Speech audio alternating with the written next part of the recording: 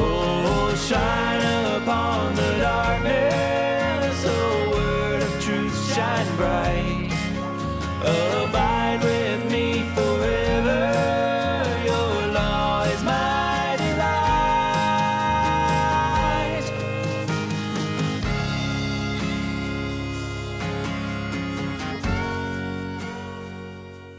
Hey everyone, and welcome to Theonomony, where we seek to help the good man leave an inheritance to his children's children. This is Jeremy Collins, the host of Theonomony.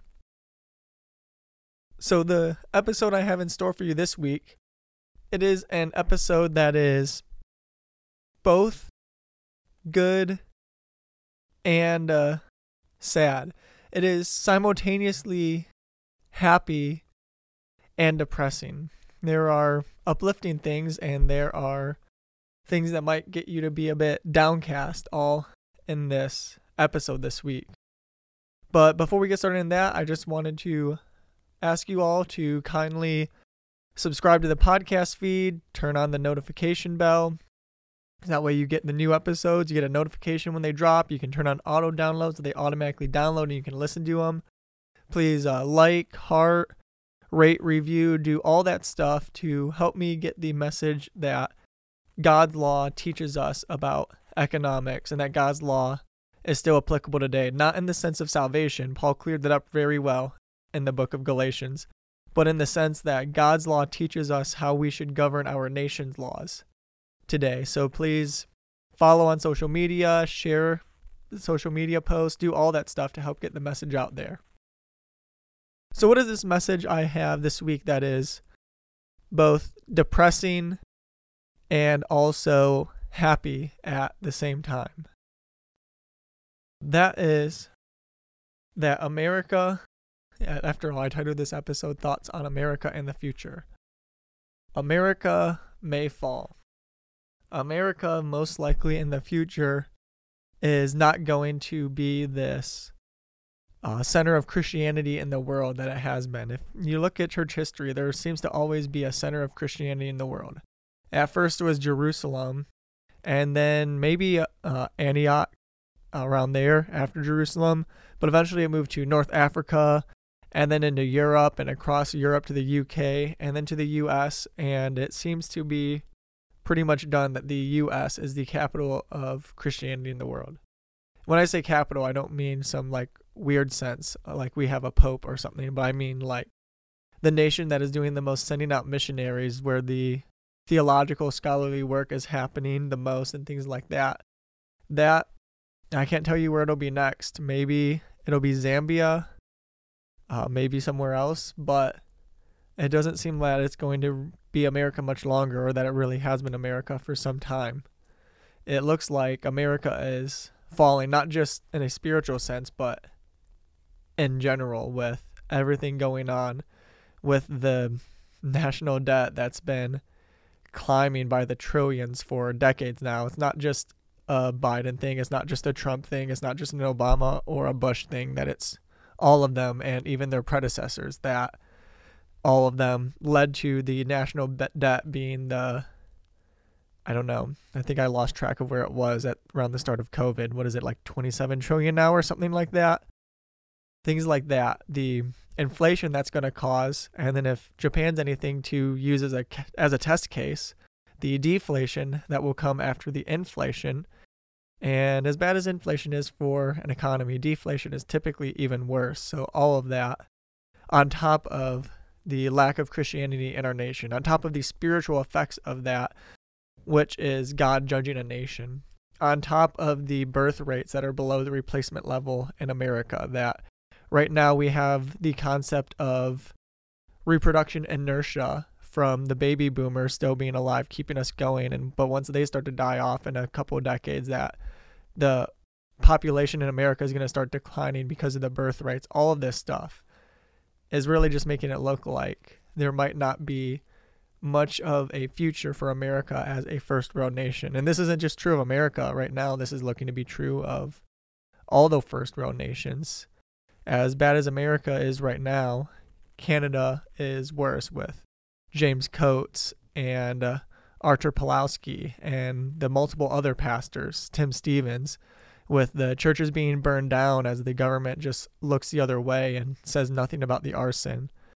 Or the United Kingdom, what we see going on there. Or Australia, Australia, from everything I'm hearing, is like everything going on in Canada and the UK is nothing compared to Australia right now. But even then, even certain parts of the United States, like New York City or Hawaii, are pretty bad. That God might be judging all of the first world nations for all of the wickedness that we've been doing. And one way God might be judging the first world nations is with the Great Reset. Because that is not just a conspiracy theory. The Great Reset is real. I don't know how many of y'all who listen to the podcast like Michael O'Fallon, but he's been warning people about this for years. 6 or 7 years ago, he was the guy describing 2020, saying this is going to happen. I don't know when. I think 2020 or 2021 are pretty plausible years for it to happen, but I might be wrong. But I know something like this is coming soon. And then he laid out 2020, and he said, basically, I don't know when this is going to happen, but I think 2020 or 2021 are probably when it's going to happen. And he was exactly right. So the guy that was called a tinfoil hat conspiracy theorist in like 2016 actually basically predicted 2020 4 or 5 years before it happened. And he's been talking about all this stuff with the Great Reset for years now. He's got multiple podcasts on this subject, a lot of video series with men like James Lindsay trying to fight critical theory, because that is one of the big things being used to deconstruct nations, to bring in the Great Reset, things like that. And now I want to give a little bit of hope here. So far, it's been real depressing. So far, some people might think I'm a conspiracy theorist myself. I'm not. QAnon's dumb. Not into QAnon at all. Isn't it Reddit that QAnon's on? I don't get on Reddit enough to even follow QAnon if I was into it. If I'm going on Reddit, it's probably just to check some like anime subreddit that I maybe do like once a month. Let some, anime or manga or Pokemon subreddit. That's all I get on the rare occasions that I get on Reddit. But this isn't just like conspiracy theory stuff. This is what I think from the Bible we see, and just from the world that we see, is actually coming on our nations. And I want to give you some hope now that the Great Reset won't ultimately be successful. It may be partially successful. It may result in millions of deaths.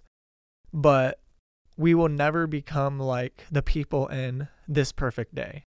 I don't know if you all are familiar with the book This Perfect Day. It's really good. If you like books like 1984, Fahrenheit 451, Brave New World, you need to read This Perfect Day. It is just as good as those other three, if not better. I will give a bit of a warning on it. This Perfect Day is a lot more graphic than probably 1984 and Brave New World combined. It's pretty graphic, but it does a really good job, and that's why it does a really good job, and that's why Michael O'Fallon has been telling people to read that book for years now. He's the one who got James White to start telling people to read that book, because he got James White to read it. So basically what I'm saying with that is we won't become like 1984 or like This Perfect Day across the entire world like those books were. No empire that has tried to contend against God has stood without falling since Jesus took the throne 2,000 years ago. Jesus is now at the throne. All of his enemies are being put under his feet. He is king. He is on the throne. So sure, there are times when an evil empire like with Hitler, he gets a lot of power. Millions of people died. We see that with other atheistic communist regimes in the 20th century, but none of them ever had some kind of world conquest, the likes of which the Romans nearly had. I mean, sure, it wasn't across the entire world, but for technology 2,000 years ago, the Romans basically conquered the entire world as far as how far they could travel. We haven't seen anything like that, to my knowledge, in the last 2,000 years. Because Jesus is on his throne. Jesus is the king of the world now. And so, while people might be trying to push the Great Reset, while we might have world leaders like, the Prime Minister of Canada talking about how this is a great time for a Great Reset, because Justin Trudeau actually said that about a year ago, it won't ultimately be successful. Will it be painful? Yeah. Will there be actual gulags at some point? Quite possibly. Will there be a lot of people die in the process? Probably. Will it be successful? No. Will it conquer the church finally? No. I'm post-mill. That's not going to happen. Christians are going to win in this case, and I'm going to get back to that here in a bit in this podcast episode. Psalm 2 is still true, and Psalm 110 are still true. Let's read those. Let's read first Psalm 2. Psalm 2 says, "Why do the nations rage and the peoples meditate on a vain thing? The kings of the earth take their stand, and the rulers take counsel together against Yahweh and against his anointed, saying, Let us tear their fetters apart and cast away their cords from us." But what's God's response? He who sits in the heavens laughs. The Lord mocks them. Then he speaks to them in his anger and terrifies them in his fury, saying, "But as for me, I have installed my king upon Zion, my holy mountain. I will surely tell of the decree of Yahweh. He said to me, You are my son. Today I have begotten you. Ask of me, and I will surely give the nations as your inheritance, and the ends of the earth as your possession. You shall break them with a rod of iron. You shall shatter them like a potter's vessel. So now, O kings, show insight. Take warning, O judges of the earth. Serve Yahweh with fear and rejoice with trembling. Kiss the Son, lest he become angry and you perish in the way, for his wrath may soon be kindled. How blessed are all who take refuge in him." So what is Psalm 2 teaching us? Psalm 2 says that it's broken up into 4 sections of 3 verses each. First 3 verses. The nations are rebelling against God. And wow, don't we see that today? Nations coming together to rebel against God. It seems like every first world nation on the planet is doing that right now. But what is God's response? What is God's response to all the kings of the earth coming together as if in a giant army all arrayed against God? God laughs. He makes fun of them. God is so much greater than even every single human on the planet combined, that if every single human on the planet were to combine their power to rebel against God, God would just laugh at them for attempting something so futile. To steal an example from Paul Washer, it's like a gnat trying to crush a piece of granite the size of the planet. That rhymed. That wasn't intentional. It was like a gnat trying to crush a piece of granite the size of Earth by bashing its head against it. That gnat's just going to kill itself. And that's what it's like if all of humanity combines their forces together to rebel against God. And then Jesus jumps into the picture. It talks about Jesus, and most people, they'll debate whether this is referring to when he was born incarnate on the earth, as after all, it was just incarnate. His life didn't start when he was born. Jesus is God. He is eternal. Is it referring to when his incarnation first started? Is it referring to his baptism? Is it referring to his death? Is it referring to his resurrection? I think most people think it's referring to his resurrection, that Jesus is given dominion and possession of the earth, that he is given this inheritance of the ends of the earth, and that Jesus will crush those who rebel against him. Those who rebel against Christ, he will break with a rod of iron and shatter them like a potter's vessel, like an old earthen vessel that if you drop it on a hard ground will shatter into 1,000,000 pieces. That is what Jesus does to those who rebel against him. But it doesn't end there. It says that these kings, they should take warning. They should show insight. They should serve Yahweh with fear and rejoice with trembling. They should pay homage to the Son. That's what it says. That's what it means when it says kiss the Son. They should show homage to Jesus, lest he become angry and they perish because of his anger on the rebellion. But all who take refuge in Christ are blessed, which makes an inclusio to parallel with the first verse of Psalm 1. So we see there from Psalm 2 that Jesus is king. He is on his throne. He will crush his enemies and all those who repent and pay homage to him, that is, all of those who repent of their sin and believe the gospel, will be blessed. So, what is a way to apply Psalm 2 to nations? Nations that rebel against God will be crushed. Those first world nations, if they even continue to exist as a sovereign state, will probably become second or third world nations. And what do we see basically every first world nation on the planet doing right now? We see them rebelling against God, and we already see the beginning of the destruction of some of them with declining birth rates. Japan far ahead of the curve than America is with declining birth rates. Latvia, I think, is actually quite a bit further ahead than Japan when it comes to declining birth rates. But then there's also Psalm 110. What does Psalm 110 say? Psalm 110 says, Yahweh says to my Lord, sit at my right hand until I put your enemies as a footstool for your feet. Yahweh will stretch forth your strong scepter from Zion, saying, have dominion in the midst of your enemies. Your people will offer themselves freely in the day of your power.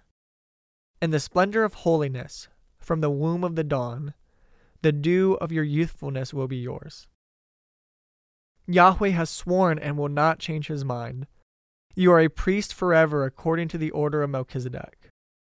The Lord is at your right hand. He will crush kings in the day of his anger.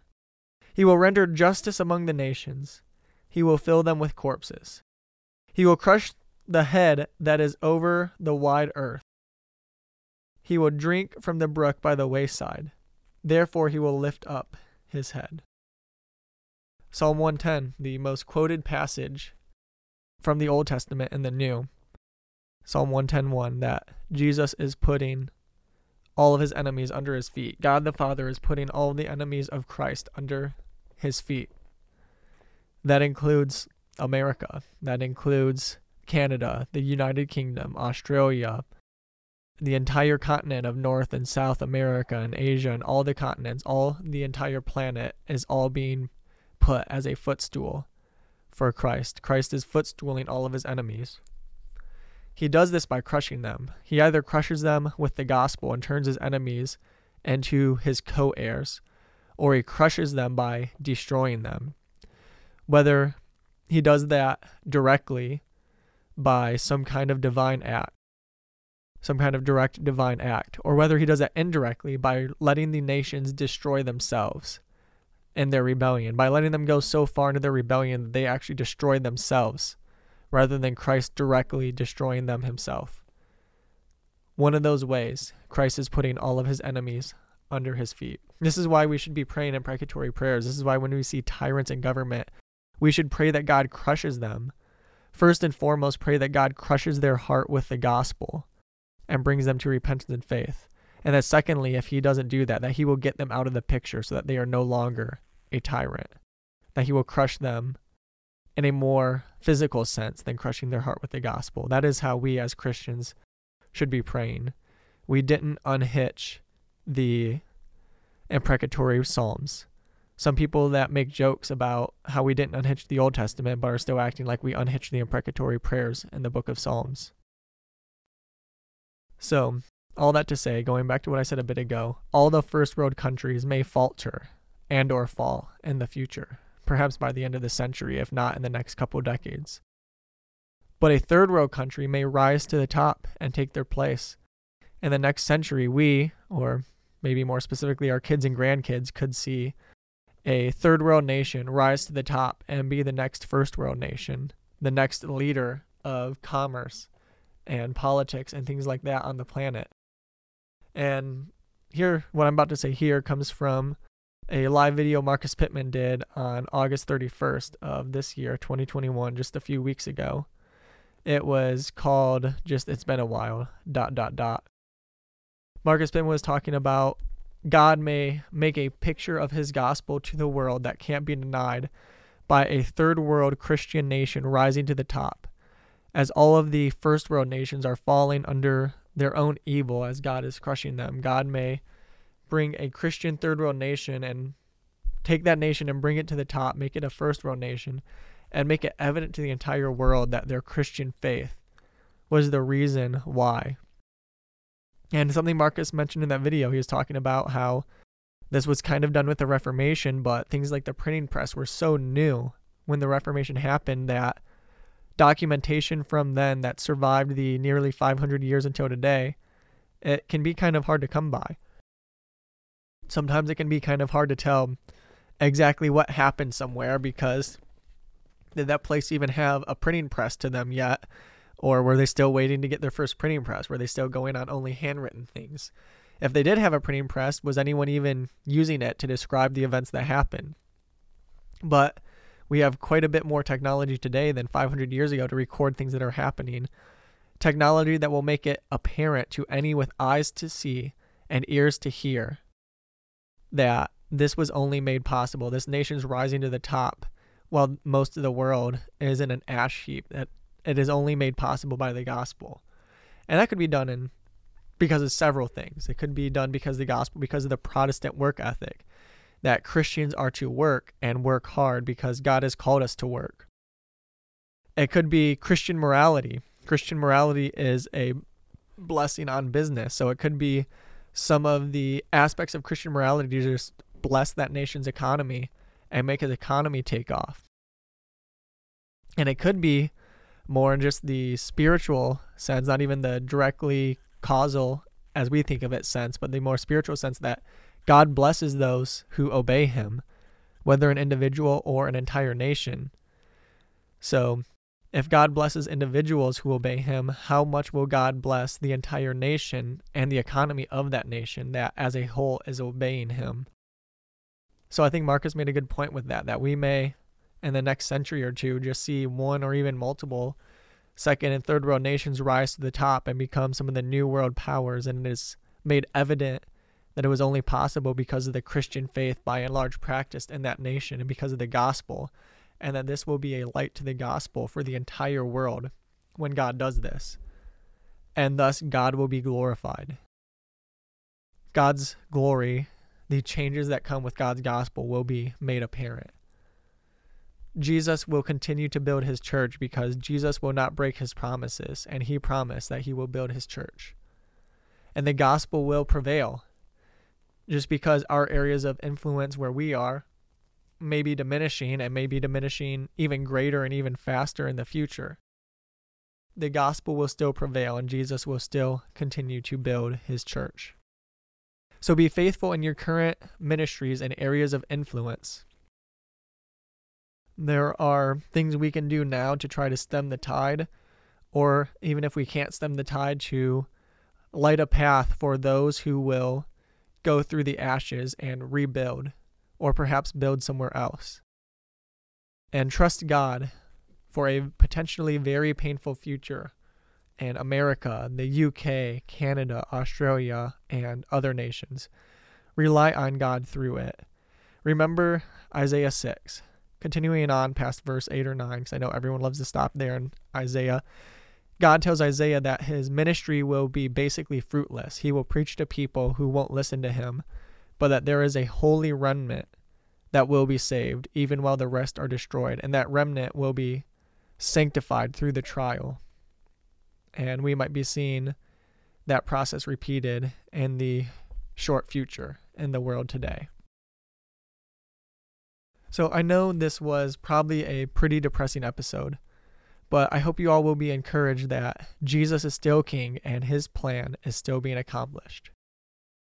Remember that church history seems to tell us that Jesus loves the dying and rising story, not just the dying and rising story of his atonement for us on the cross, but also dying and rising stories of his bride, as there have been so many times when it looked like the church was dying under persecution or natural disaster or some other issue, but then she would rise from the ashes and thrive once again because Christ has promised to build his church, thus making a dying and rising story in church history, not just in the gospel, because like I said, Christ will build his church. The gates of hell will not prevail. But remember something about gates. They prevail not by attacking, but by defending. That means that the church will attack the gates of hell, and those gates will not present a successful defense. We have a bright long-term future, even if the short term is very dark. Take hope in that and trust in God. As we go, I want to remind everyone that the law of the Lord is perfect, sure, right, pure, clean, and true. So go apply that law in light of the gospel of Christ's atoning death and resurrection to every area of life. Grace and peace. More than silver or precious pure gold, your law is sweet and it satisfies my soul. It revives me and satisfies me. Your law is sweet, oh you